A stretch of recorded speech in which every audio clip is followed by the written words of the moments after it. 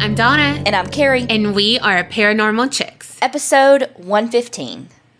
And look, let me just start with this.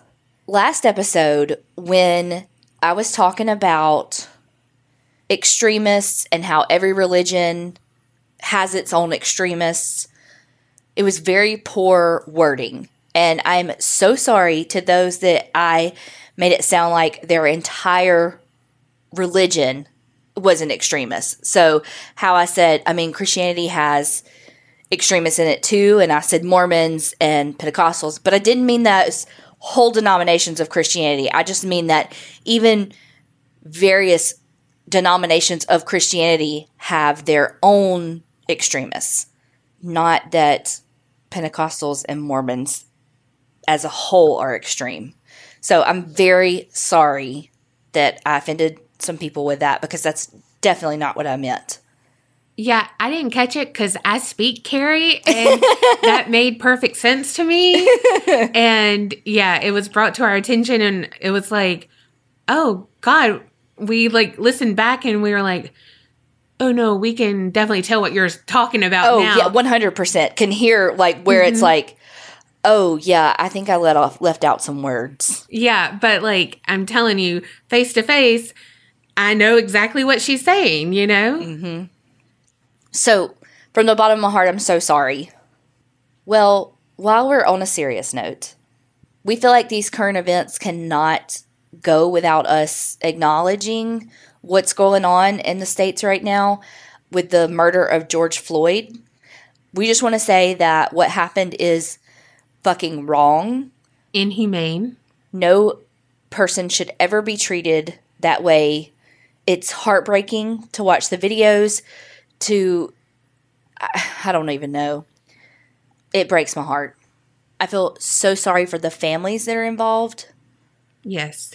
I don't even know what to say other than it just is horrible. And that poor soul.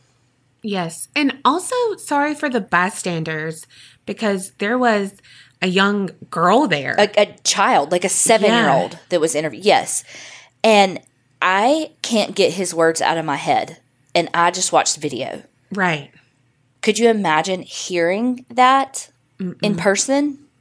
The other thing that we need to acknowledge is that the local mayor down here in Mississippi made some very inappropriate comments on Twitter about the situation. And Facebook.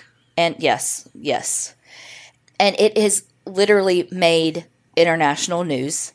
It is fucking shameful, and he should be fired. Yes. However, there are no laws in place in Mississippi for them to get him out of office. So, they had an emergency meeting, and the board of aldermen asked him to resign. He refused. He's got his attorney. This is going to go a long time. There have already been protests in our town. Peaceful protest. Oh, yeah, absolutely. And also, let me interject that not only did he tweet and, use social media for his personal opinions on his official accounts, he also never apologized at the town meeting. Never apologized. The words, "I'm sorry," never came out of his mouth unless he was like, "I'm sorry you feel that way," or "I'm sorry you don't know how much I love this city." Never, "I'm sorry for that tweet. I'm sorry for saying those things. I'm sorry how my words can impact the Floyd family." Right. So y'all know we live in Mississippi and know that that is not our views. And the city has come out strong against this and was just amazing at the board meeting last night and at the protest today. It's just been amazing to see this area rally around each other and stand up against hate and bullying and systematic racism and all the things that keep these horrible, atrocious things like what happened to George Floyd that keep things like that happening. Exactly. Wow, we just came out with heavy-hitting subjects like religion, politics, all the things you're not supposed to talk about. On a comedy podcast about murder and ghosts. Well, we know that there are at least a few people that love us, even when we bring up heavy subjects. That's right, because we got new Patreoners. Heck yeah. So thank you so much, Rebecca B. from Ohio. Kendra H. from Arizona. Amrit Taji D. from Utah. Tyann S. from Idaho. Vicky G. from North Carolina. And Misty F. from Arkansas. Thank y'all so much for joining and supporting us. If y'all want a shout out just like they did, y'all go over to www.patreon.com/the APC podcast. Okay, let's jump right into more serious shit. Oh, yay. Murder. This one I feel like is pretty well known. It's a very controversial one. Because there's really, well, spoiler alert, not an ending. Oh, fuck. Okay. We're going to talk about the murder of Robert Eric Wone. So I want you to picture it. It's 9:30 on August 2nd, 2006. And Robert Wone, who was the attorney for Radio Free Asia in D.C., he called his wife, Kathy. He's like, hey, I'm on my way back to the office because there was a new radio, like DJ radio jockey thingy. Okay. And he wanted to meet him. And so he was going to be, and that guy worked the night shift, so he had to stay like super late. And so he's like, hey, I'm on my way back. But when I leave here, I'm actually going to go stay at my buddy's house because he lived like more than an hour outside of DC and it was late. And so he's like, I'm just going to stay with my buddy and then go to work the next morning. I'll be home tomorrow night. At about 10:30, Robert got to his friend's house, and 90 minutes after that, Kathy got the phone call that changed her life. Robert's friend was on the phone, and he told Kathy that Robert had been stabbed and that he was taken to George Washington University Hospital. Kathy calls Robert's parents. They all come in from Brooklyn, which is where Robert grew up. And when they get there, they found out that Robert had been pronounced dead at 12:25 a.m. Oh my gosh. So the question was, what the fuck happened? This is what we know. Robert had gone to his friend's house, and his name was Joe Price. Joe and Robert met each other in college. They were, great friends in college. Both went their separate ways to different law schools, but they stayed in contact. And this was actually the first night that Robert had ever spent the night at Joe's house. Well, Joe, or Joseph Price is his full name, was married to Victor Zaborsky, and they had two other roommates, Dylan Ward, and then they had a female roommate but she lived in like the basement apartment underneath. So she didn't really live with them, but she's kind of like a tenant down there. Okay. She doesn't really come into play with this. So like, I'm not going to say her name and all that just because she doesn't come into play. Okay. They all live in this 3-story, beautiful home in DC. Like I'm talking like just sold for like $2 million, big home. Okay. Joe Price was a big-time attorney. Victor worked in marketing, and he was in the group responsible for the Got Milk campaigns. Oh, wow. Yeah, like, they got money. And then Dylan, like, wrote children's books, did a couple of different things, but then became, like, a massage therapist. So he's kind of like a soul kind of trying to find his way, it feels like, but he's done some pretty cool things.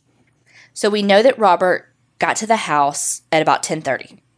At 11:49, Victor Zaborsky calls 911 and says that an intruder had come in and stabbed a guest in their home. And I want to say I found an affidavit from the Superior Court of the District of Columbia that is like the main resource for this. And then, of course, Wikipedia, my fave.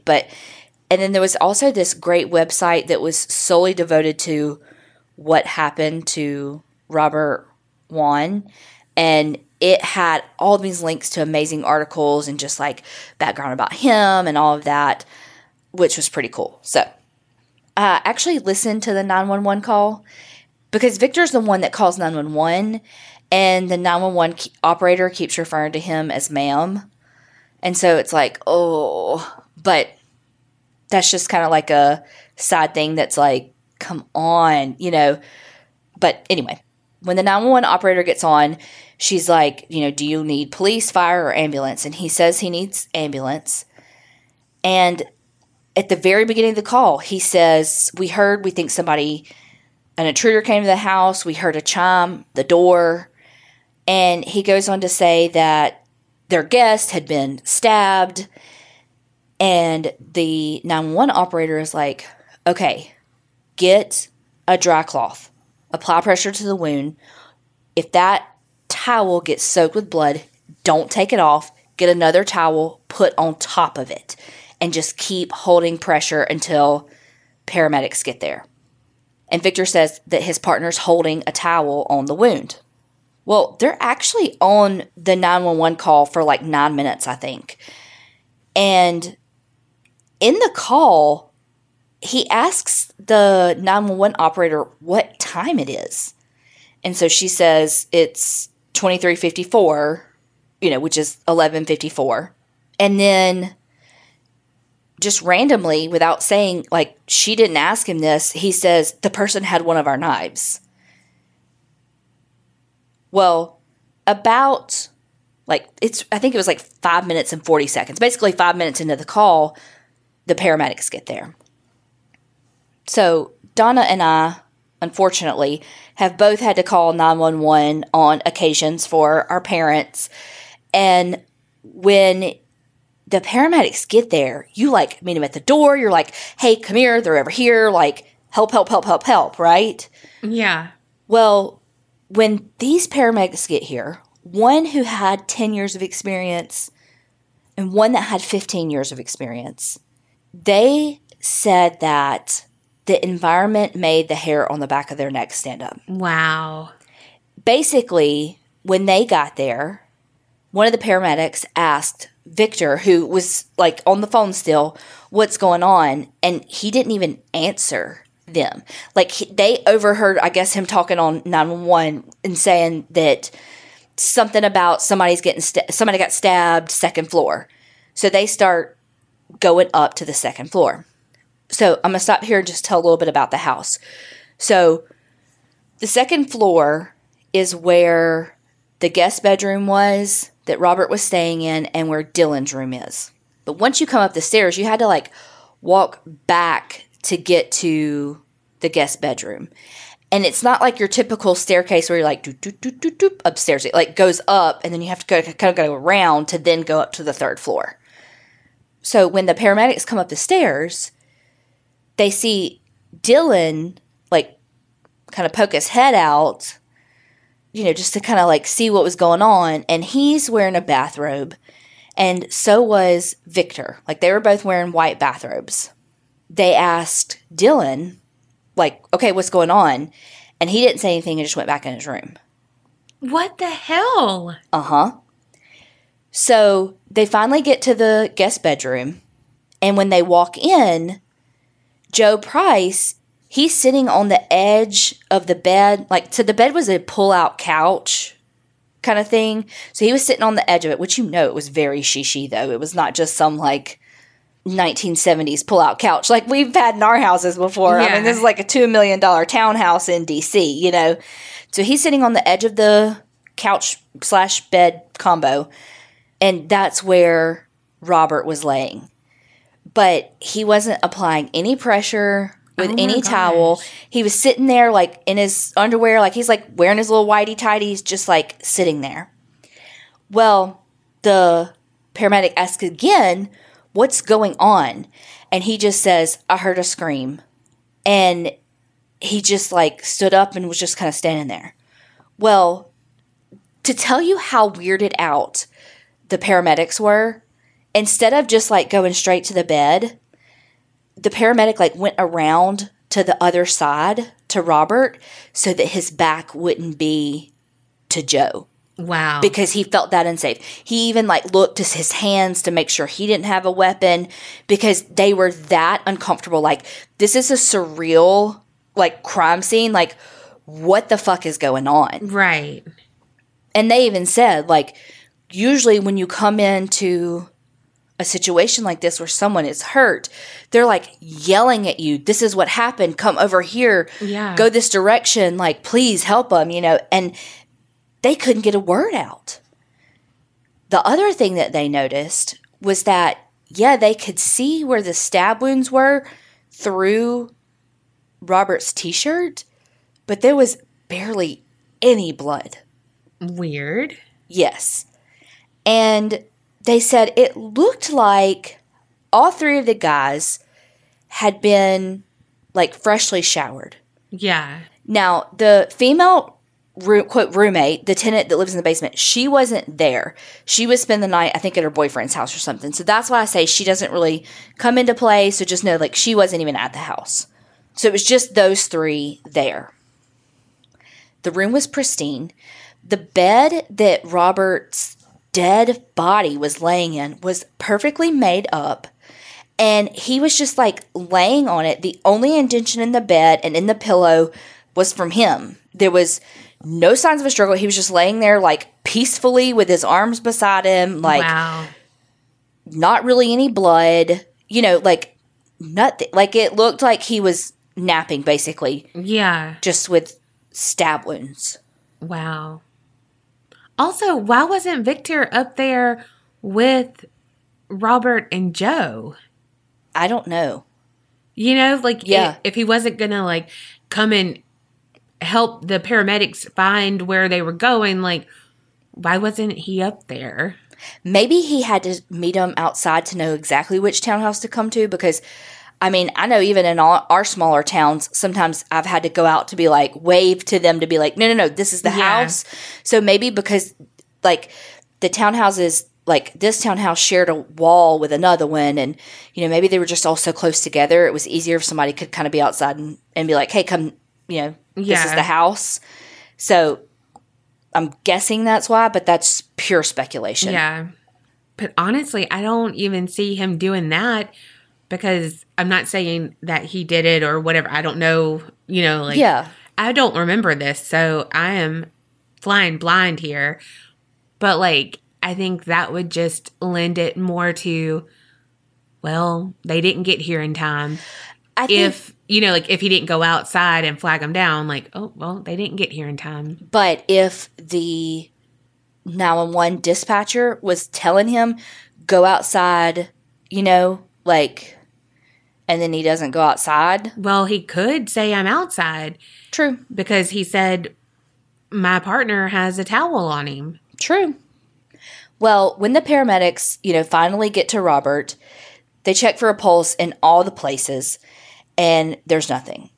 His pupils were fixed and dilated. He wasn't breathing. When they hooked the EKG up, no, you know, basically flatline. He was dead at that point. But they still tried life-saving measures and took him to the hospital, and that's where he was pronounced dead. And that was just 36 minutes from the time that Victor called 911. Wow.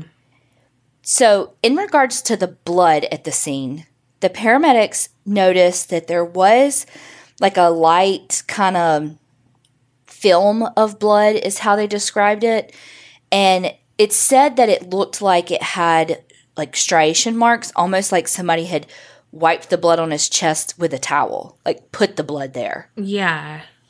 When police get there, of course, they notice that it's a very nice kind of high-end townhouse, and there's a couple of points of entry to the house, like a front door, a back door, like a patio type thing. like the backyard area has a 7-foot fence on it. So, but while it is in a very nice area, it is in a city. So there is crime around there, but that house has never been broken into. When police walk into the first floor, they see that everything's intact.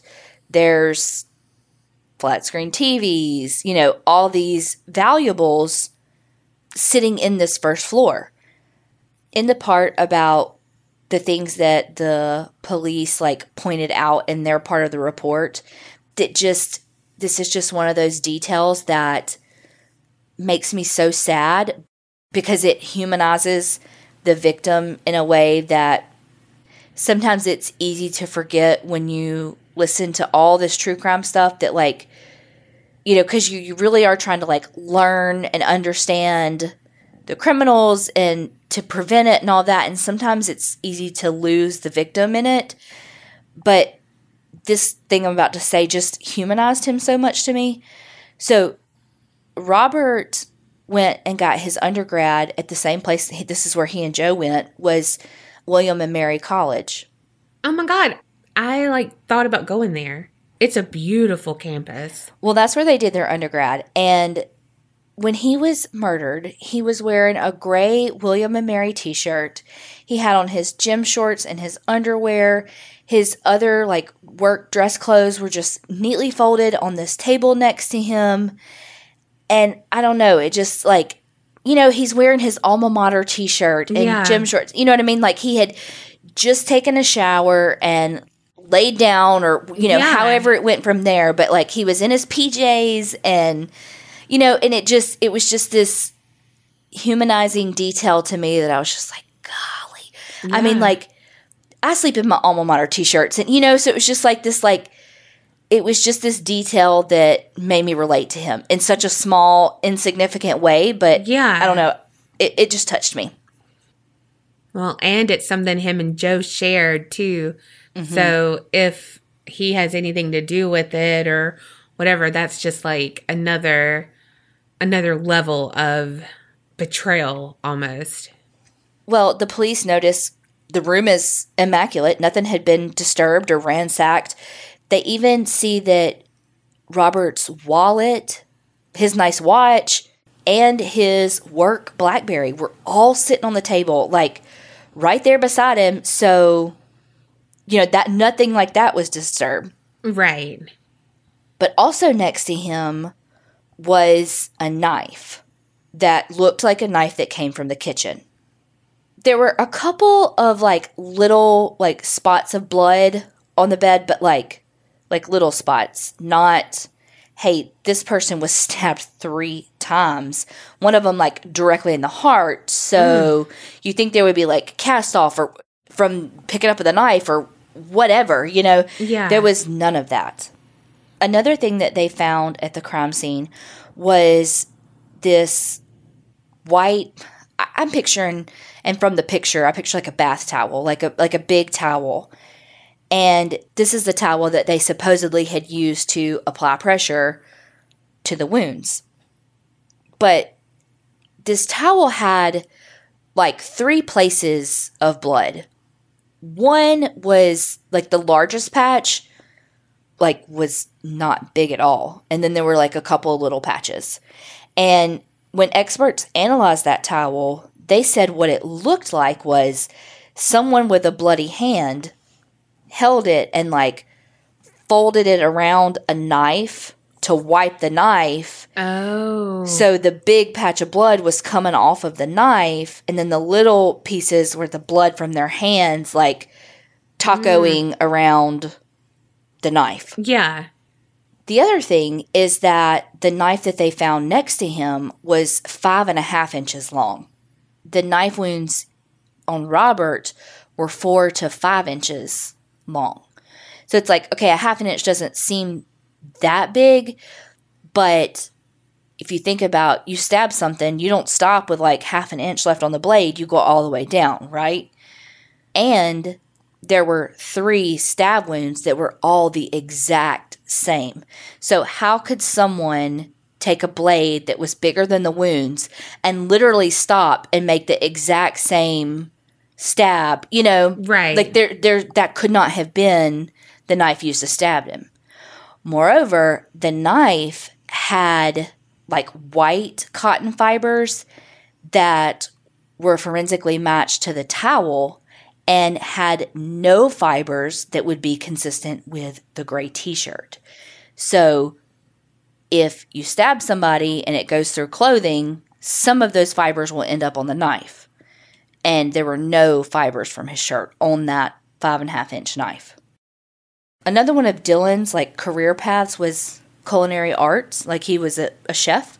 And when police are searching the house, they found this really nice cutlery box set. And there was, guess what? A knife missing. Oh, shit. And did it fit the 4 to 5 inches? Yes. So police got a box set that matched it and got the knife that was missing from that spot. And it was consistent with the stab wounds in Robert. Wow. So like I said, there were a couple of different entrances like in the house. So police checked all of those entrances and there were no signs of forced entry or, anything to indicate an intruder. Right. Which is what the men were saying this had to be. Another thing about the 911 call is that if you listen to the words, Victor kept saying, we saw, we heard, all the we things. Mm-hmm. An analysis of those words says that when people are using those we's, it indicates that they had talked about it before they called 911. So even if it was oh my God, what happened to him, it had to be an intruder, and they're like, we think it was an intruder, Yeah. There was some level of discussion beforehand. So is that sinister? Not necessarily, because it could be like, oh my God, what the hell happened? And then you're like, I think it was an intruder. It's like, me too. We think it was an intruder, Yeah. But with his word choice, it makes it seem like there was, some level of conversation beforehand. Right.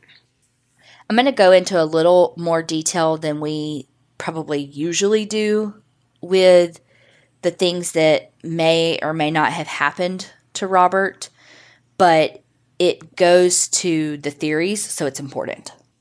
Robert had no defensive wounds at all. And Robert was 32 years old. He was a young, strong, virile guy. Like, he's not going to not put up a fight, right? And there are literally no defensive wounds. And again, keep in mind, he's laying in bed like he was fast asleep. Oh, oops, he got stabbed. You know what I mean? Like, it just is bizarre. During the autopsy, they found some, like, needle puncture marks on Robert. So he had marks on the left side of his neck, at the center of his chest, the upper part of his foot, and one on the back of his left hand. Did he do acupuncture? Well, good question. But no, because they talked to his wife and he had not had any medical treatments, gone to see any doctors, any type of anything within weeks of his murder. And so there's no logical reason for these needle puncture marks. What they do know is that those puncture marks were pre-mortem. So he was alive when those happened. The other thing that they found was that Robert had some pooling of blood in his intestines. What that indicated to the medical examiner was that he had actually been alive for a good bit after he was stabbed in the abdomen. Oh, fuck. Yeah, so they knew that, again, the torso stabbings weren't the cause of death. Yeah. Well, did they do a toxicology report? Yes, they did do a toxicology report. They tested for the regular stuff, like alcohol, various drugs, all of that, and it came back completely clean. But this is where they fucked up. They didn't test for any paralytic drugs. Okay. Because the way in which he was positioned and the fact that there's no defensive wounds, all of that indicates there was something that was subduing him. Yeah. And it wasn't like there were ligature marks on his wrists or ankles or anything like that to have held him down. There had to be some sort of chemical process that held him down, you know? Right. Mm-hmm. But it wasn't any drugs that like a standard toxicology would test for. And it could have shown like, okay, well, this is what these puncture marks were from the needles. You would think they would run a more extensive one because he did have all those puncture marks. You know what I mean? Like, well, I have a theory. Not about why they didn't run that, but I have a theory about the puncture marks. Okay. As part of a regular autopsy, they do like a standard sex kit protocol. They take swabs from the external genitalia and thighs, perianal swabs, anorectal, which is like inside the rectum, and like the mouth, lips area. And every one of those swabs, except for the ones from the mouth area, came back with semen. Really? The medical examiner determines that Robert had been sexually assaulted. Oh my gosh, bless his heart. So I want to talk a little bit about this part. Robert was heterosexual, and all three men that lived in the house were homosexual. Victor and Joe were married and had like a more serious relationship. But Joe and Dylan had a dom submissive relationship. Okay.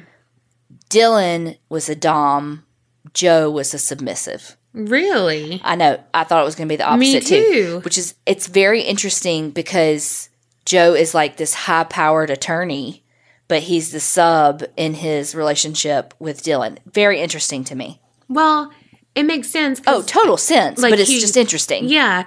Well, I was just thinking because of like the massage therapy and all of that he would be the sub, just, you know. He's more of those giving roles. He did children's books. Like, it's just more of like a caregiver type role. Like the children's books, just the massage therapist, the chef. Like, it's just these more like giving type roles. Exactly. But, I mean, they literally, their roles in their dom-sub relationship are opposite of their everyday lives for both of them. Yeah. The three were in like this polyamorous, but not quite, more of like a throuple. Joe and Victor had been together for like 10 years. And Dylan had been with them for about 4 years, I think.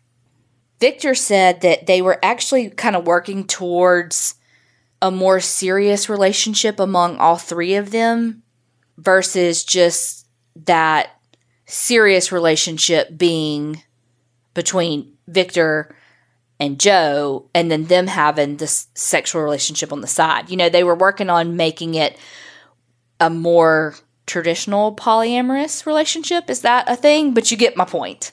Yeah. Also, question. They were together for 10 years, you said? Mm-hmm. Is that 4 years after? So they were together total 14 years? No. Or is it 10 years and 4 of those were with Dylan? Yeah. Okay. I say all that about their relationships because it's important. When police were searching the house, in Dylan's bedroom, they found typical BDSM type equipment. This next thing I want to talk about wasn't in the affidavit that I read, but I did hear this on a couple of things that I listened to about it. So don't quote me on what this is called because I have no idea. But it was said that they found a device in Dylan's room that is designed to basically like force a man to climax and ejaculate, like through the electric shock or whatever. And so that potentially that is what was used on Robert, allegedly, that would have created all of the semen on him because the semen that was on him was his own. Oh, wow. So that's a theory of how, because, I mean, how else, you know what I mean? Like, how else did it end up inside of him? Yeah, okay, so he masturbated and it would have been on, like, his external genitalia, but it would not have been inside his rectum, you know? Yeah. So that's why the medical examiner leaned more towards sexual assault, because of the location that the semen was in and the fact that he was heterosexual. Robert was very involved in the LGBTQ community and as an ally and supported, and one of those, if he was going to be gay, he'd be gay, you know, not, so it's not like it was like this secret life where this was the first time he'd ever stayed over. So I just want to like kind of clear the air about that. Like there's no, oh, well, maybe his wife didn't know. Right. There's no secret life. Right. And again, the people involved were living a polyamorous life. Like there was no secret about anything. You know what I mean? Right. So it wasn't like it was a orgy gone wrong, you know? Yeah. The police did take a drug dog through the house, and the drug dog is trained to seek out cocaine, marijuana, and opiates. And the drug dog hit on a cabinet in Dylan's room and a dresser in the master bedroom, which is Joe and Victor's room. But the police had found ecstasy pills already in there, so that could be what it is. For the most part, the three guys, their statements to police were the same, because they were immediately taken into custody, separated, and asked questions. They all three, of course, had different reactions to the questions. Like, Victor was more of the emotional one, which he was on the 911 call too. There was just a piece of it where he was just crying. So he tended to be the more emotional one. And Joe tended to be more aloof. Like he's an attorney, so he's a hard read, you know? Yeah. But Joe also was kind of the more protector and was like, where's Dylan? Can I talk to Dylan? Is he okay? You know, which was very interesting. Mm-hmm. And he was like, they were like, you know, well, you're free to go, but you can't see Dylan. And he was like, well, just let him know I have an attorney on the way for him. And, you know, like he was protecting him, but he didn't really ask much about Victor. So it was just kind of interesting. Mm-hmm. But basically, their story across the board was that Victor had gotten home earlier and he had like been on a business trip. So he was in bed when Robert got to the house. Robert got there at about 10:30, and he and Joe and Dylan all had a cup of water in the kitchen, kind of, you know, shot the shit while they were down there, and then all went to bed. Robert said he wanted to get a shower. You know, they showed him where everything was. This is where you can shower. This is where you're going to sleep. Here's a towel, yada, yada, yada. Night, night, night. You know, night, John boy. And Dylan said that he heard Robert take a shower, get out of the shower, and go into the guest bedroom and close the door. Victor never saw Robert because, again, he was in bed.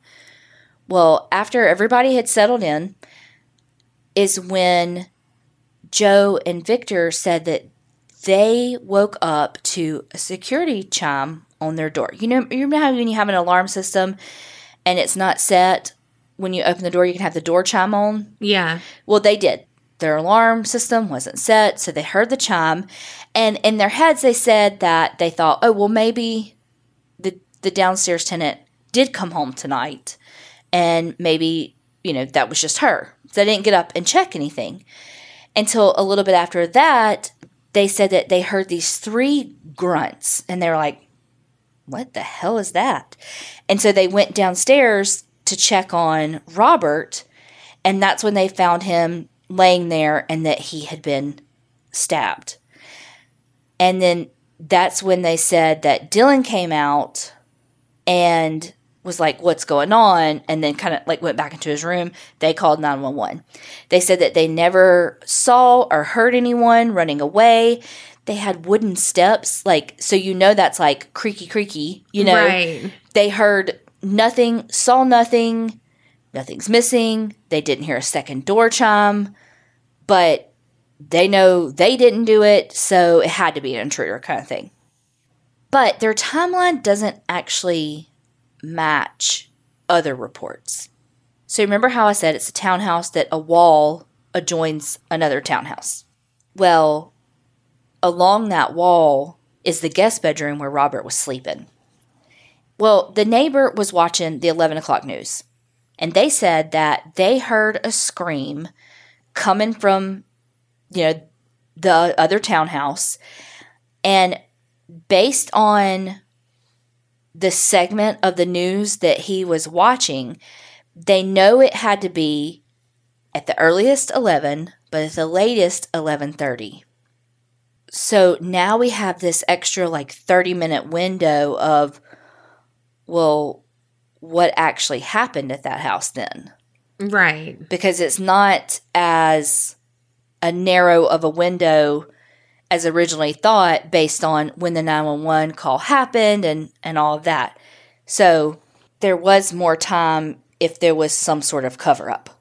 But also, why ask the 911 operator what time it is? I can't figure that piece out. That's important. And I don't, I've seen stuff kind of talk about, the timeline and all of that. But I don't know. I just, they use his question about the time to, piece the timeline together. But I'm telling you, there's something to that I just can't put my finger on yet. In addition to the drug dog, the police also brought in a cadaver dog. And the dog hit on 2 locations as well. The first one was the lint trap of the dryer that's located outside of the bathroom by Dylan's bedroom. The second place was a drain in the courtyard behind the house. But remember, this is the area that I said has a 7-foot fence. There was a water hose back there that was uncoiled, maybe somebody had just used it. So they're saying somebody could have gone down the back stairwell, out the thing, rinsed off any of the blood, and then put those wet clothes in the dryer, which is what made the dog hit on the lint trap. Well, that makes sense. Right.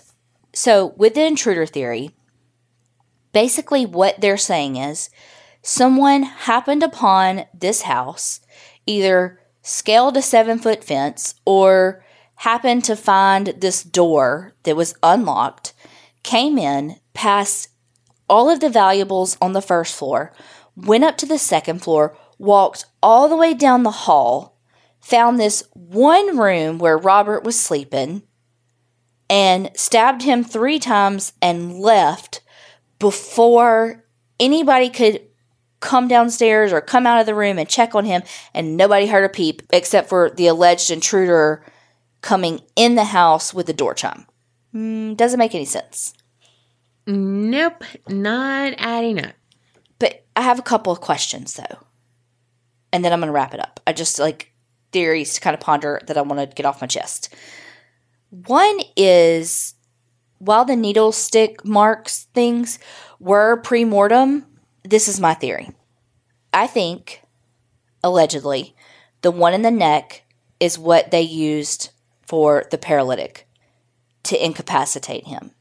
And then the others were almost some sort of torture play. Well, there is needle play. Yeah, so I really do think that they used something to incapacitate him, and then that's what all those other random puncture wounds were, because it was kind of random placements. You know what I mean? You're not going to give someone medicine in some of the places. You know what I mean? Yeah. Okay, so it was on the top of the foot, but if someone's a drug addict and they're using their foot, they're going between the toes. You know what I mean? Yeah. Stuff like that. So it was those weren't typical placements. right. Now, the neck, I think that's where they gave him whatever they gave him. Yeah. And it was just dumb luck that they didn't do further toxicology testing to figure out what it was. Yeah. But here's what I cannot wrap my head around. Other than the time question on the 911 call. Yes. This is the big one for me. No matter who did it, where in the fuck is the blood? Yeah. Because that means that, let's just say, for the sake of the most time possible, it happened right at 11 o'clock. And the 911 call happened at 11:49. Even if they had all 49 minutes, that means that they would had to have, what, cleaned the body in a way, like, because the stab wounds were pre-mortem. Like, that is what, like, that was ruled the cause of death. The stab wound that went into his heart was the cause of death. There was no blunt force trauma, nothing like that. Like, he was alive and bleeding when those occurred. But do you think they, like, took the blood out of him? No, because that would have been on the autopsy. True. But it's like, so what did they do? Did they take his shirt off of him, stab him, clean up the blood, and then put his shirt back on him, and then put stab wounds through the shirt in the exact spot? Like, there was no blood on the shirt, so there was no blood on the bed. There was no blood on any floors. The dogs didn't hit on any blood in the drains in the bathtubs. Where the fuck is all the blood? I mean, I'm no blood expert, but I feel like there'd be, at the very least, some pulling out of him. Like, yeah. Pool. y'all know my accent. Like, it would come out and be under him on the bed, and it wasn't. Like, someone please help me understand why there was no blood, where the fuck the blood is, because even microscopic drops of blood in crevices and things. I mean, think about cleaning up a crime scene and how long that shit actually takes so that you clean it up enough that there's no forensic evidence. This was in 2006, so it's not like this was that long ago that, like, DNA didn't exist. Right. The luminol test didn't, you know what I mean? Like, this all existed. Like, this was not in 1972, you know? Where the fuck is all the evidence? How in the shit, even if these 3 guys did it, how did they clean this up that fast? I mean, I need to hire them to clean my damn house. Fucking Molly maids could never. So, what happened? Okay, so they eventually charged all 3 with obstruction of justice. They charged Dylan first, and then the next month they charged Victor and Joe. They were all arrested and then were released, like, on bond or whatever, pending trial, and ankle monitors, curfews, all the things. And the biggest resource for this that I used was the affidavit for the arrest warrant for Dylan. So I didn't, like, go into that, like, whenever I said, I was just like, it's just an affidavit, but it was for his arrest warrant, but I didn't want to, like, spoiler alert. Well, guess what? The judge found all 3 of them not guilty. What? Mm-hmm. Not guilty on the charges of conspiracy, obstruction of justice, and tampering with evidence. So the judge explained her ruling for like an hour. And she said, basically, as a person, she thinks they did it. But with the evidence that was presented to her, she couldn't, without a reasonable doubt, say they did. And so she's like, I think you did it, but they just couldn't prove it to me. So they're all 3 free. Wow. But Robert's wife, Catherine, did file a wrongful death lawsuit against all 3 of them.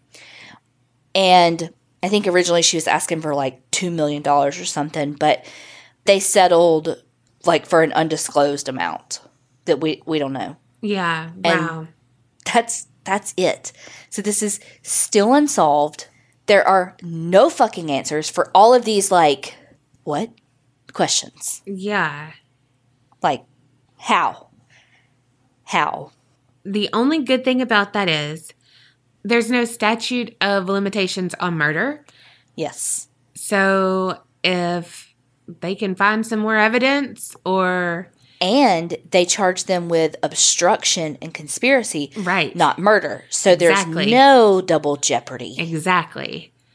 So, you know what we need? We need Sheila Wysocki and her freaking team to get up on this. And I'm not joking No, I know you're not. because she's amazing. We need her and her team to get up on this because she will find the fucking answers.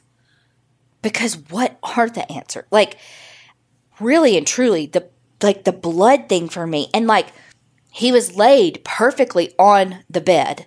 Like, the only indentions in the bed were from his body. So it's not like, you know what I mean? Like, there was nobody else on the bed. So there was literally no evidence of a struggle. So he had to be subdued. Yeah. Because even if they had him tied down, he'd still be thrashing around. Right. I don't know what the answer is, but I can tell you it's not an intruder. I feel like that is as stupid as a, Owl? well, no, the intruder theory for John Bonet. It's not an intruder. I disagree because that one investigator did show how that could happen. This one would have to be fucking Jason Bourne and scale a fence and do all the things to come in and have cat-like steps up a wooden staircase and nobody here and be able to leave. So he must have left the door cracked because the door didn't chime again. You know what I mean? Like, at least, like, if it was an intruder for John Bonet, like, they had time. You know what I mean? Like, Yeah, a lot because they wrote a book. but you get what I'm saying, though. Like, they had more time to do those things. Whereas, like, this would have had to have been, like, a 15-minute hit. Like, this would have to be a fucking hit. So, I mean, did Radio Free Asia have some shit going on that we didn't know about? They had that new DJ. I don't know, but God, this is... I want to go on such a deep dive. Can Hunt a Killer have this as their case or something? Because this needs to be solved. Why is this not a Netflix series? Right? I don't know, but I hope that yours has an ending. Well... Oh, fuck. All right, well, now I want you to picture it. Amherst, Nova Scotia, August 1878. We're focusing on an 18-year-old girl named Esther Cox. At this point, she was living with her oldest sister, Olive, and Olive's husband, Daniel. And they had 2 sons that lived there as well. And then actually a lot more people lived in the house. Daniel's brother, John, Olive's brother, William, and another sister of hers, Jane.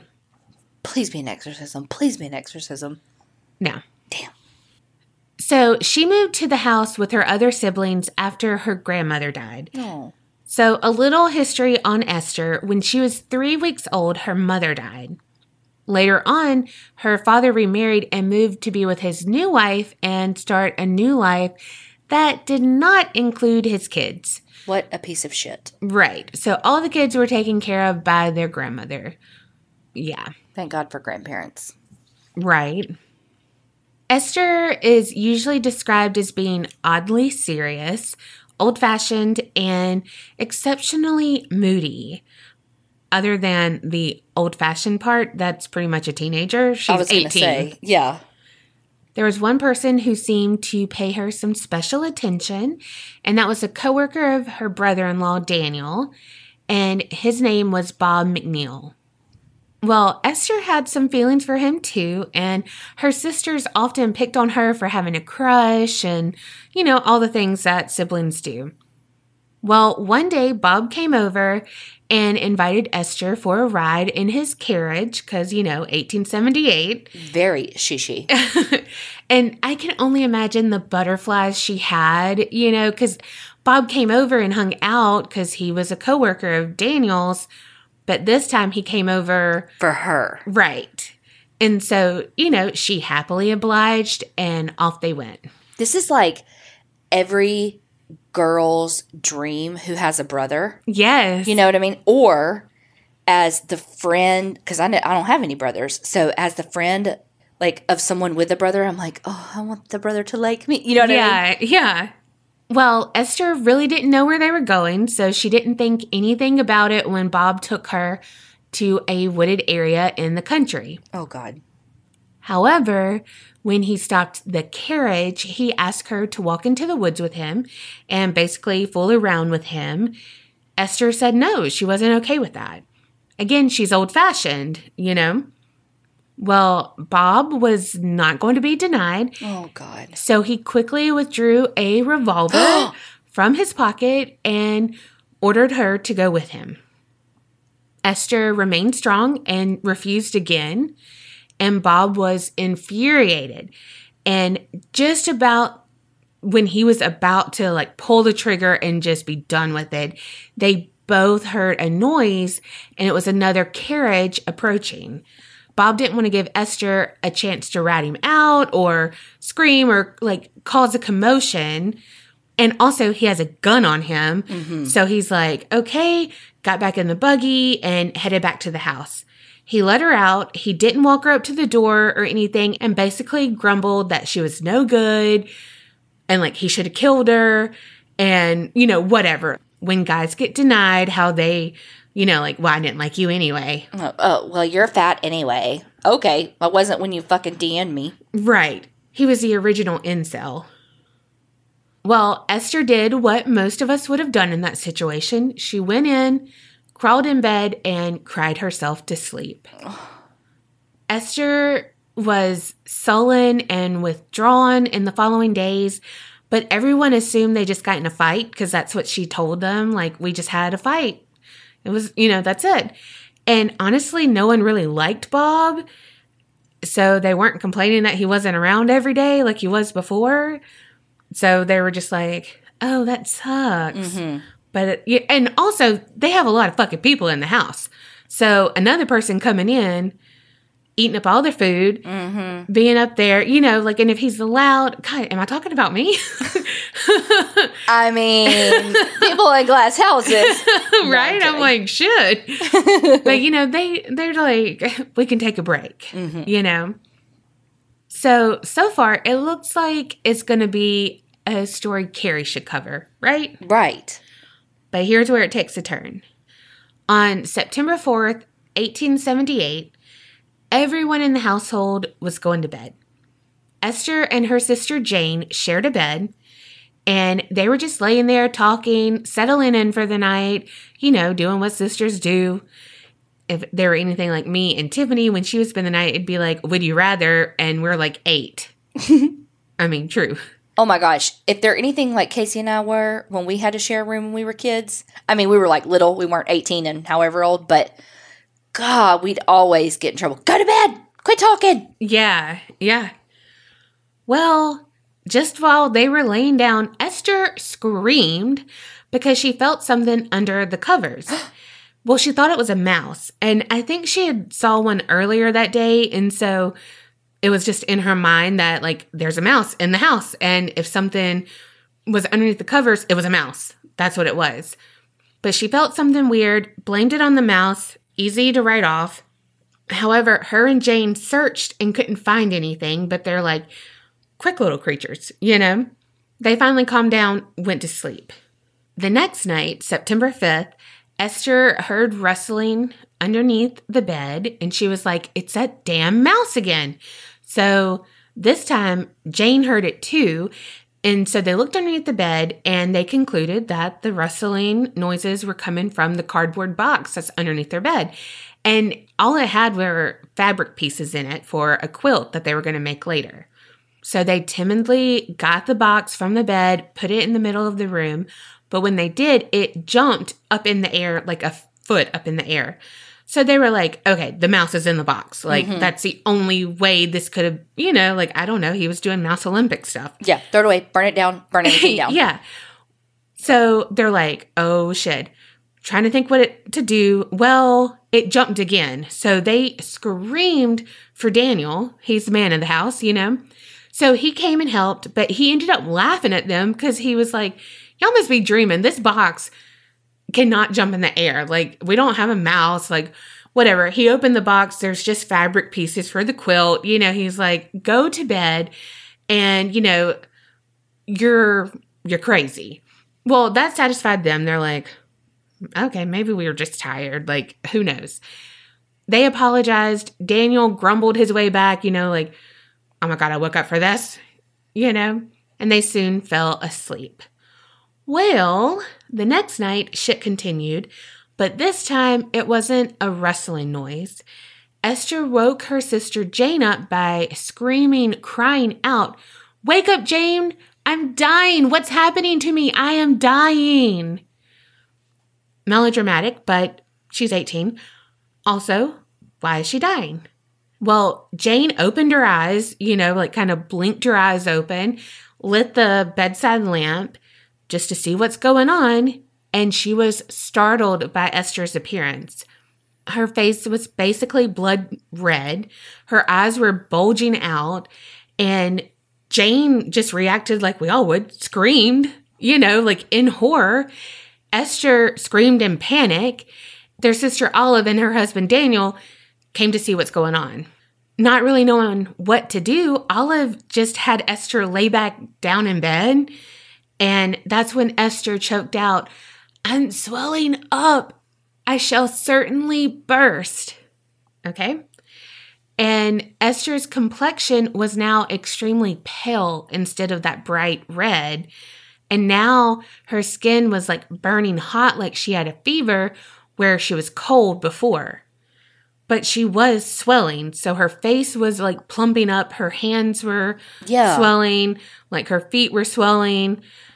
Esther was in visible distress and just writhing in pain on the bed and crying out. And then all of a sudden, a huge boom sound happened. It was like a clap of thunder, and it just filled the room. Oh, shit. Well, then it was shortly followed by 3 loud cracking sounds underneath the bed. Then Esther went completely limp, and her appearance started to return to normal. And when she was back to completely a normal appearance, she fell right to sleep. So her family had to check and make sure she was in fact still alive and breathing, not dead. And when they were sure, okay, she's still breathing, they all went back to bed. Oh my God, there's so many things going through my mind. I'm like, okay, it was a voodoo doll. Okay, he cast a spell on her. Okay, he astral projected. Okay, he did. I'm like, all these things are going through my mind, and I don't know shit about shit. So I'm like, but what is it? The morning after, Esther was in good spirits, and everything seemed to be okay besides her appetite, which was less than normal. So they all tried to discuss what happened, but they couldn't make sense of it. So they were like, let's just keep it in the family for now because we all sound crazy. Everything seemed okay and back to normal for a couple of nights. But on the 4th night, Esther suffered another swelling attack. However, this time, other stuff happened too. The bed sheets were pulled from under and on top of the girls, and it was just like an invisible hand ripped them away from the bed. Jane fucking fainted from this. She was just like, well, I'll be, and fainted. And yeah, now, they couldn't say a mouse did this. Mm-hmm. No. And about this time, they hear Esther screaming in pain again. So Olive and Daniel come back, and this time they have William and John. And William is Olive's brother, and John is Daniel's brother. Poor Olive, she doesn't really know what to do. She's young. She might be the oldest sister, but she's still young. Mm-hmm. She was just like, okay, let's just try to put the covers back on the girls. Like, everything's okay, Well, they were just flung right off again, same manner. And they're like, oh, shit. Well, then a pillow is hurled at John, Daniel's brother, at him and hits him in the face. So he was like, fuck this, and left the room. Everyone else puts the covers back on the bed and then sat on the covers to keep them from flying off. Then the loud knocks came from underneath the bed, and immediately Esther's swelling went down and she passed out again into that sleep mode. And again, they all just kind of, okay, well, I guess go to bed, question mark. And then they finally fell asleep. Not really knowing what else to do, Daniel went to a local doctor, and the doctor laughed at him and was like, that could not actually happen, you know. Well, Daniel's like, well, come see for yourself. Like, I need her to get checked out. Something is up. And so the doctor's like, all right, I'll be there at 10. And he showed up at 10, immediately checked Esther out. And she had been in bed for like an hour. And he said that she had suffered from a shock of some kind and she was having a nervous issue, which we all know, like back in the day, that's what they said. You got like a nervous issue, a nervous condition. Mm-hmm. That was everything. Well, as the doctor is saying this, Esther's pillow is moving from underneath her head until like only one corner is tucked underneath her head. And the doctor watches this and he's like, holy crap, like, did y'all just see what I saw? And they're like, yeah, that's what we told you. Right.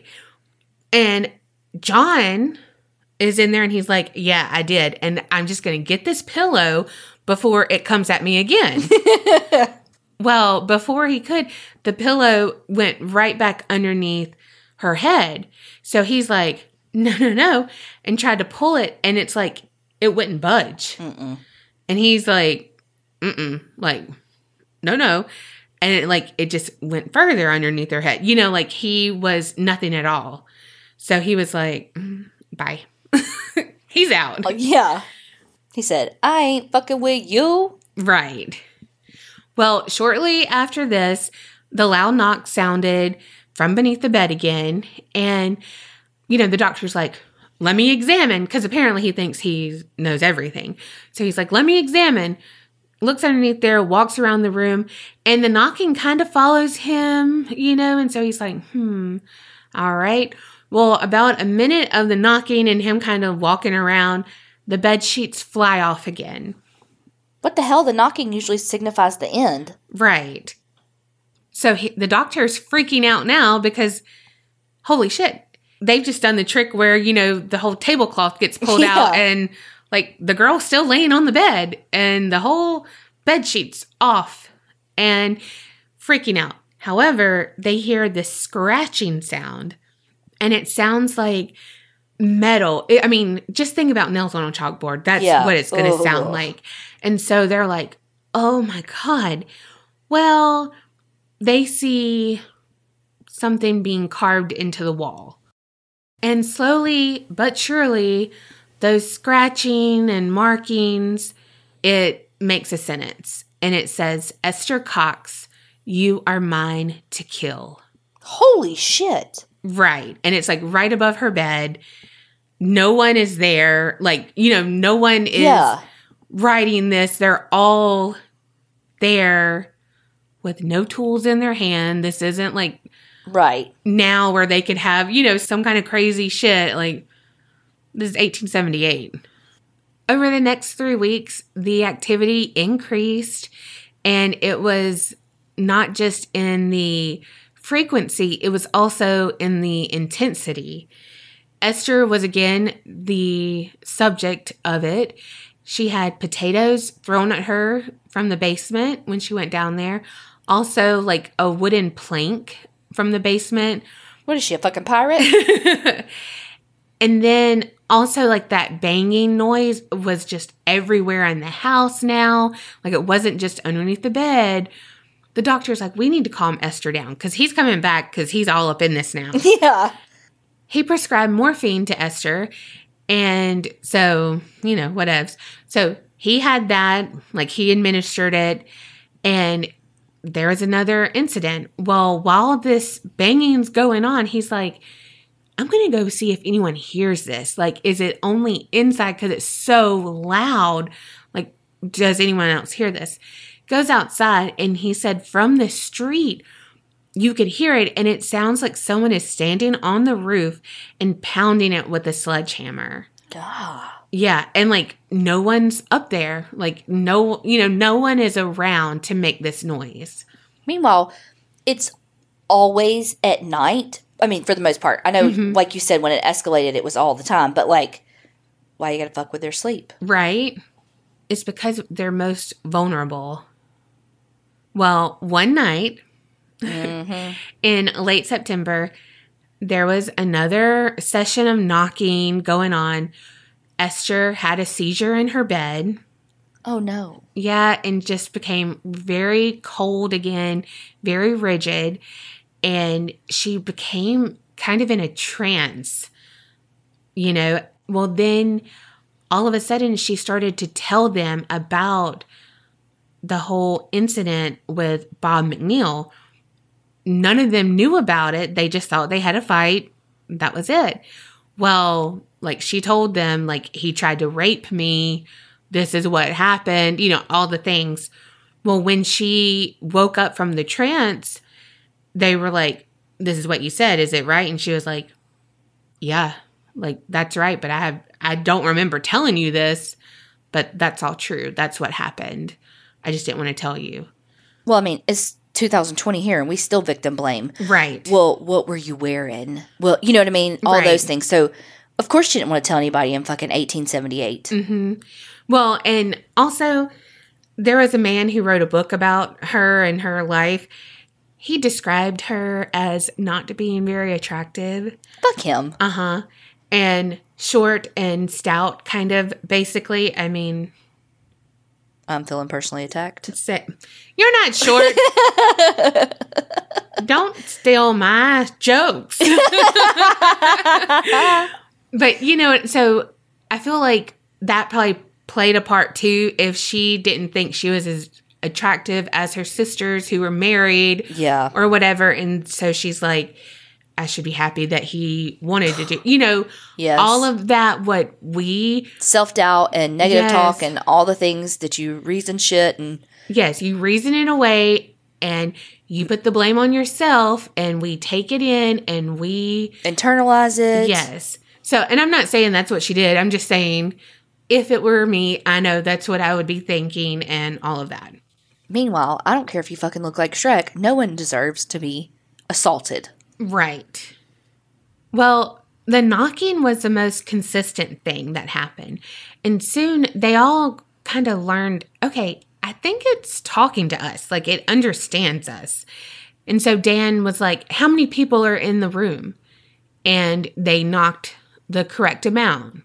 Oh, shit. Yeah. And they said each rap, each knock was violent enough to shake the entire house. Oh, my God. So it wasn't just like a scratch on the wall or a tap, Right. Well, over the next several weeks, they developed a method. Picture Stranger Things with the Christmas lights. Yeah, because, this was their new normal. And so it's like, hey, if this is what's going to happen, we need a way to communicate and try to figure out what's going on. So they would ask closed-ended questions, yes, no, and kind of like a maybe, like, I don't know. 1 knock for no. 3 knocks for yes, and 2 knocks were like, I don't know. Also, while, they're like regulating all of this, they have people like clergymen coming in because, people are now, it's getting out about all of this craziness because one, you can hear it. Neighbors can hear crazy sounds coming over from the house and everything. The doctor is like staying at their house sometimes to figure this shit out. Yeah. All the things. So they came in, just trying to disprove, trying to prove all, both sides were coming in because this was so unique. One of them was a Methodist preacher, and he said that he witnessed tons of manifestations while he stayed at the house. And one time he was like, the thing that was just like, what? Was there was a bucket that was just on the kitchen table, and it began to like boil and bubble like it was boiling, like it was just hot and it was ice cold before, like it was just there. And like how. Yeah, it's not like it was like over an open flame. Right. Other things began to happen, like sewing pins would appear from nowhere and they were jabbed into Esther's face. Oh, shit. Yeah. All of this continued up until December, but that's when Esther got diphtheria. Oh, no. Well, it took her 2 weeks to get over it, And during those 2 weeks, nothing happened. When she got better, she made a trip to Sackville, New Brunswick. And that was where one of her other sisters who was married lived. And so she spent 2 weeks up there just, kind of like rejuvenating almost. Yeah, like recharging her battery, like one, everything's happened in her sister Olive's house. Then she got diphtheria. So she's like, I just need to change the scenery. Let me go up to my other sister, whatever. Well, when she returned, her and Jane switched rooms because they're like, maybe it's something in this room. Because everything, even though it moved around the house, it really started in that room and centered around that room. But it didn't help. Shit got worse. Oh, God. Well, one time, all of the gang was there in their new room, and lit matches rained down from the ceiling, like out of nowhere. What? Yeah. And like the house is, made of wood. Yeah. So they would put them out, So they're like, what the fuck? But okay.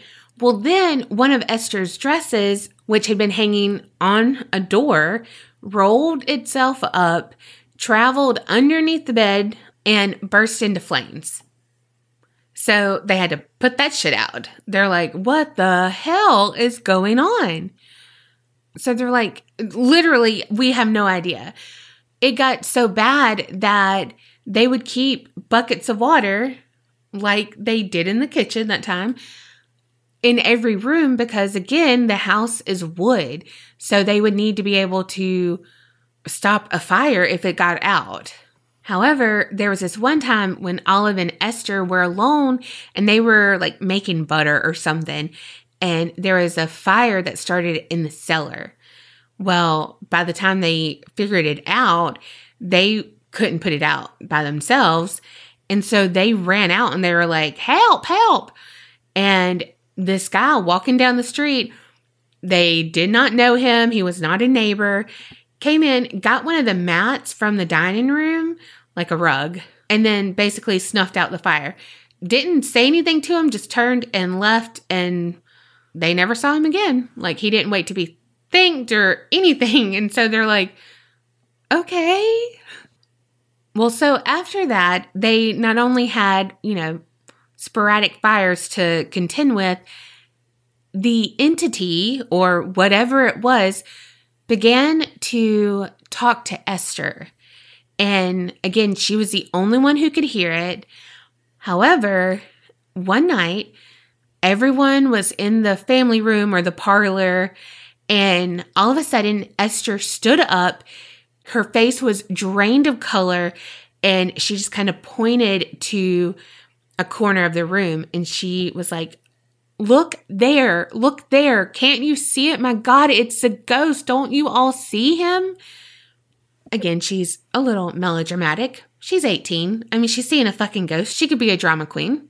She continued, there he stands in all gray. See how his eyes are glaring at me, and he laughs when he says, I must leave the house tonight, or he will start a fire in the loft under the roof and burn us all to death.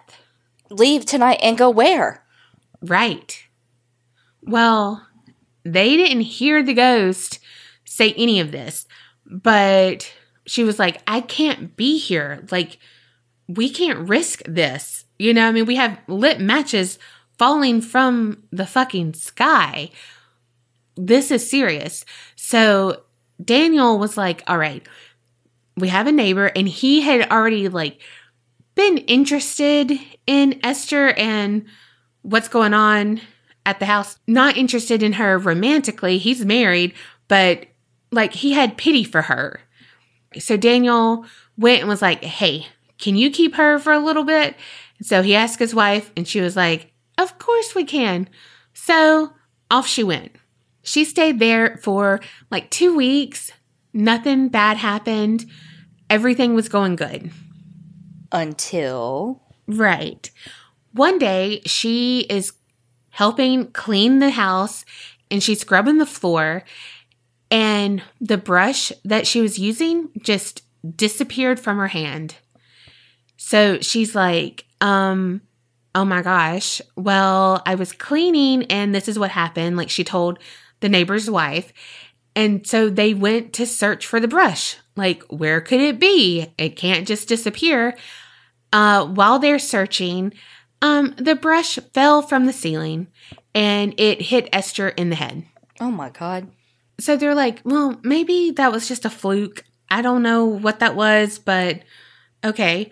Well, then another 6 weeks went by and there wasn't any like major, like, no fires, like literally no fires to put out. However, they started. So the neighbor was like, all right, we can't have our house burn, but I own a pub and you can go stay there. So she's like, okay. Meanwhile, his pub was like going under and he was like, give me a fire for the entrance money. Damn. Evil genius. You can't stay here, but I have a place and a plan. Well, shit started happening at the pub too. One of the most like, what the hell incidents is when the neighbor's son, he was playing with a little pocket knife and it basically flew out of his hand and landed in Esther's back. Mm-hmm. So she's like, ow. And it didn't like do a lot of damage because it's just a little pocket knife, but also it's a knife. Right. So it was removed, given back to the little boy, and flew through the air again and also went back into her back. Oh my God. And it was like right in the same spot. So even if it was like the little boy throwing it, ain't no way a little boy is an expert like darts player, even if his dad does own a pub, okay? All right, so fast forward to the spring of 1879, and Esther went back to St. John, New Brunswick. And she is staying there in the city. She was invited by someone who wanted to like see if they can communicate with the entity or anything like that. People are interested. This person was like, okay, I have a new way to communicate. Instead of the yes, no, maybe, we're going to do the alphabet and they can knock at the right letter. And then we'll do the whole thing and they'll like spell out the answer to different stuff. During her stay, they ask the entity to like, who is haunting Esther? What is surrounding Esther? What's going on? And apparently there were several spirits. One identified themselves as Bob Nickel. That was like the main one. That was the one who was a fire starter. He was the trickster. And then another spirit said her name was Maggie Fisher. And then another one said his name was Peter Cox. And he said that he was a relative of Esther's, but he died about 40 years ago. Then there's one called Mary Fisher, Jane Nickel, and Eliza McNeil. And, I mean, if you think about it, Bob Nickel sounds like Bob McNeil. And then she had that Eliza McNeil as a spirit, too. Like, I don't know. Like, I wonder if that was, like, an old wife of his or someone of him or I don't know. And let me just say this, Bob McNeil was not heard from again, so we don't know what happened to him. Interesting. So now they knew, like, multiple spirits were around, like, okay. Esther kind of just went different places trying to save her family from traumatic incidents again. So she stayed 8 weeks with a family who lived in the country. But after that, she was like, oh my gosh, I miss Amherst. Like, Amherst was kind of like a small city, but still a city, not the country. And also, I think, too, she's not getting any younger. and she needs to be able to meet people, and she's not going to meet anyone on the farm, secluded. So she did. She asked Daniel if she could move back with them, and he was like, of course you can, you know. So she did, and basically immediately the haunting began again. Well, at this point, there was this other person who actually played a huge part in her life after this, named Walter Hubble, and he was an actor and then became a writer, but he was staying in an extra room that they would rent out sometimes to different people. So he was staying there, but he was staying there in hopes to see Esther and like catch the family lying. Like, he was very skeptical of this. Okay. Over 6 weeks, he got what he wanted, but he learned that they're not touching anything. They're in here with me when shit happens, you know? He would watch things drop from the ceiling. He would watch objects levitate. He saw different fires just appear, like just ignite out of nowhere.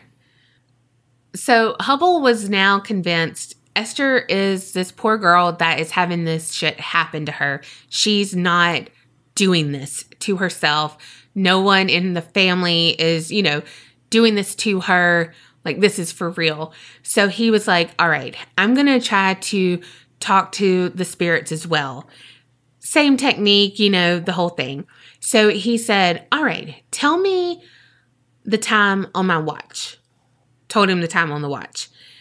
Asked how many coins were in his pocket, and they told him. And I think even like a year that was on the coin or something, like Damn. that he wouldn't know. And it you know, knocked out the answer. Well, and then he asked them these questions. So I'm just going to give you like a question, answer. Yeah. Have you all lived on the earth? Yes. Have you seen God? No. Are you in heaven? No. Are you in hell? Yes. Have you seen the devil? Yes. So he's like, oh, shit. You know, like, this is just kind of now sinister. Like, okay, this could be evil. Yeah. Before, it was like a mischievous kind of thing. But what if this is evil? What if they really are trying to kill Esther? There was this one weird incident, June 28th, 1878, that all throughout the house, you could hear a trumpet. And it, like, continued for a long time. And then a small little trumpet fell from the ceiling. And all of them were like, never had a trumpet. Never had a trumpet.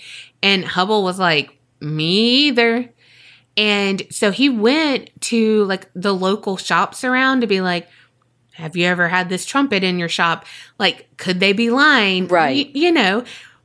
And again, this is still horse and buggy kind of things. It's not like, oh, let me Amazon Prime this. Right. Like, no. They will get dysentery and die on the way to the Oregon Trail. Been there.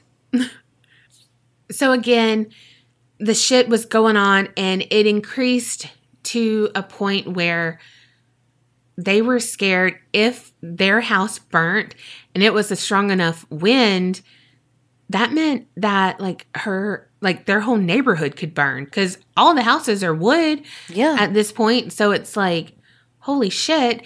And it's like a maritime city. So strong winds do occur. True. So they're like, oh my God, we can't really take this. But like, also she's family, so you can't really just kick her out, but what to do? So Esther left and she went on the speaking engagement tour with Walter Hubble, okay? And Walter wanted to tell people like his thoughts on Esther and why he thought this was happening, all the things. that was kind of short-lived, because people, thought she was a fraud, because shit wouldn't happen on stage, but it would happen in the hotel rooms and stuff. But yeah, because she's not comfortable on stage, like, shit's just not going to happen when you want it to happen. We all know that. Mm-hmm. Hello. Well, so she went back to Amherst, but she didn't stay with Olive and Daniel. She just stayed with a friend of their family. Well, it was on a farm, and she was the only one at home at the time, and she saw that the barn was burning, and she was like, oh my gosh, let me try to put this out. And she was actually accused of arson. Oh, no. And so she was sentenced to 4 months in prison, but released after 1 because of good behavior, and also because people in the town were like, no. You got to know her backstory. Like, yeah, this shit, like, happens to her and, all this shit. Well, after she got out of prison, she ended up marrying a man who actually went and visited her. Weird. While she was in prison. Mm-hmm. But after she married him, the activity stopped for good. And he died, I think, and she actually ended up marrying twice. And with her last husband, she moved to Brockton, Massachusetts, and she died November 8th, 1912, and she was 52 years old. Oh, she was young. Yeah. And the book that Walter Hubbell wrote is The Great Amherst Mystery. And in that book, it has 16 affidavits that 16 witnesses signed that they said, we have seen these things happen at their house. Wow. But, like, what was it?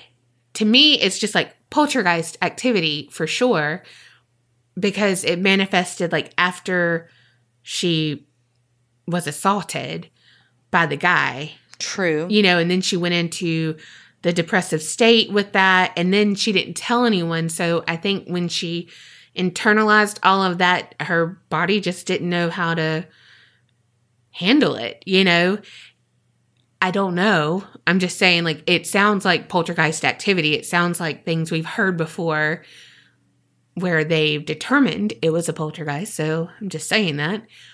But no one knows because it just stopped as soon as it happened. Like, as easy as it happened, it stopped. But also, it stopped when she married a man. Right. So I feel like it really was centered around those feelings with her. AKA fuckface that tried to assault her. Yeah. And when she finally felt accepted and loved and safe, she was free from those spirits. But some people can say that because she was in that depressive state, she was in a vulnerable state, and spirits attached onto her and like basically attacked her then because she was in a vulnerable position. That's true. So I don't know. Definitely both of these stories don't have an ending. Ugh, the worst. Why do we do this? Again, we don't plan it. But when I was reading this, I was like, holy shit. This girl went through some shit. Her whole family did. Yeah. And like everybody saw it. Like it wasn't like, okay, it only happened when it was just like her and her sister, or it only happened when whatever. Like, no, like neighbors saw it. Like, right. You can't get that many people in on the scheme. Yes. And like they had nothing for it. And after all of these years, no one has said, okay, I lied about that. Yeah. Or whatever. Like no one has changed their story. And like clergymen put their name on these things that I saw this, So it's like, I don't, I mean, it's hard to disbelieve it on that. But also it's like, what happened? I don't know. Holy shit. So earlier when I was like, is it a voodoo doll? Is this? Is that? Is this? And it's like, it literally could be. Could be anything. It sounds more like some sort of curse. Yeah. Well, also, if you think about it, no one ever heard from Bob McNeil again. What if he died and his ghost came back to haunt her because she rejected him? You know, like, I'm not saying that happened. I'm just saying, like, who knows? Who knows? Because, again, one of it was Bob Nickel. That was the main Yeah, I thought that too. thing. So it's like, that just seemed, and I feel like when you're doing like the knocks for the letters, that's very easy to like get some shit wrong on that. You know? Yeah. And but like Bob, okay, easy. But McNeil, Nickel, I'm like, maybe you can fudge that up. I don't know. But hopefully y'all will tell us what y'all think on both of these. We want to hear all of your opinions, like always, because y'all are so much smarter than we are. Yes, and keep the suggestions coming because y'all know we love those because y'all send us some of the like best stories that we would have never in a million years found. So keep sending in suggestions and sinister sightings. Also, if you thought some of the recording was weird on that last Sinister Sightings, you're not wrong because some spirit was playing with us. Oh my God, we recorded that episode like 3 times. No lie. And like every time something was messed up. And so poor Will, like he was last minute, he was like, I think I stitched it together right. I'm like, I thought Venus was in retrograde, not Mercury. What the fuck? Right? So y'all, I hope y'all enjoyed it because there were some great stories on that. Yes. I mean, like, whew. I tell you what, your story was pretty damn good today. Yours was too. Oh my gosh, I loved this episode. Me too. I'm going to go on Web Sleuths and see what I can find out about your story. See what you can sleuth? Is that what you're going to say? It was. All right, y'all, stay safe and healthy, and remember, Creep it real and don't get scared.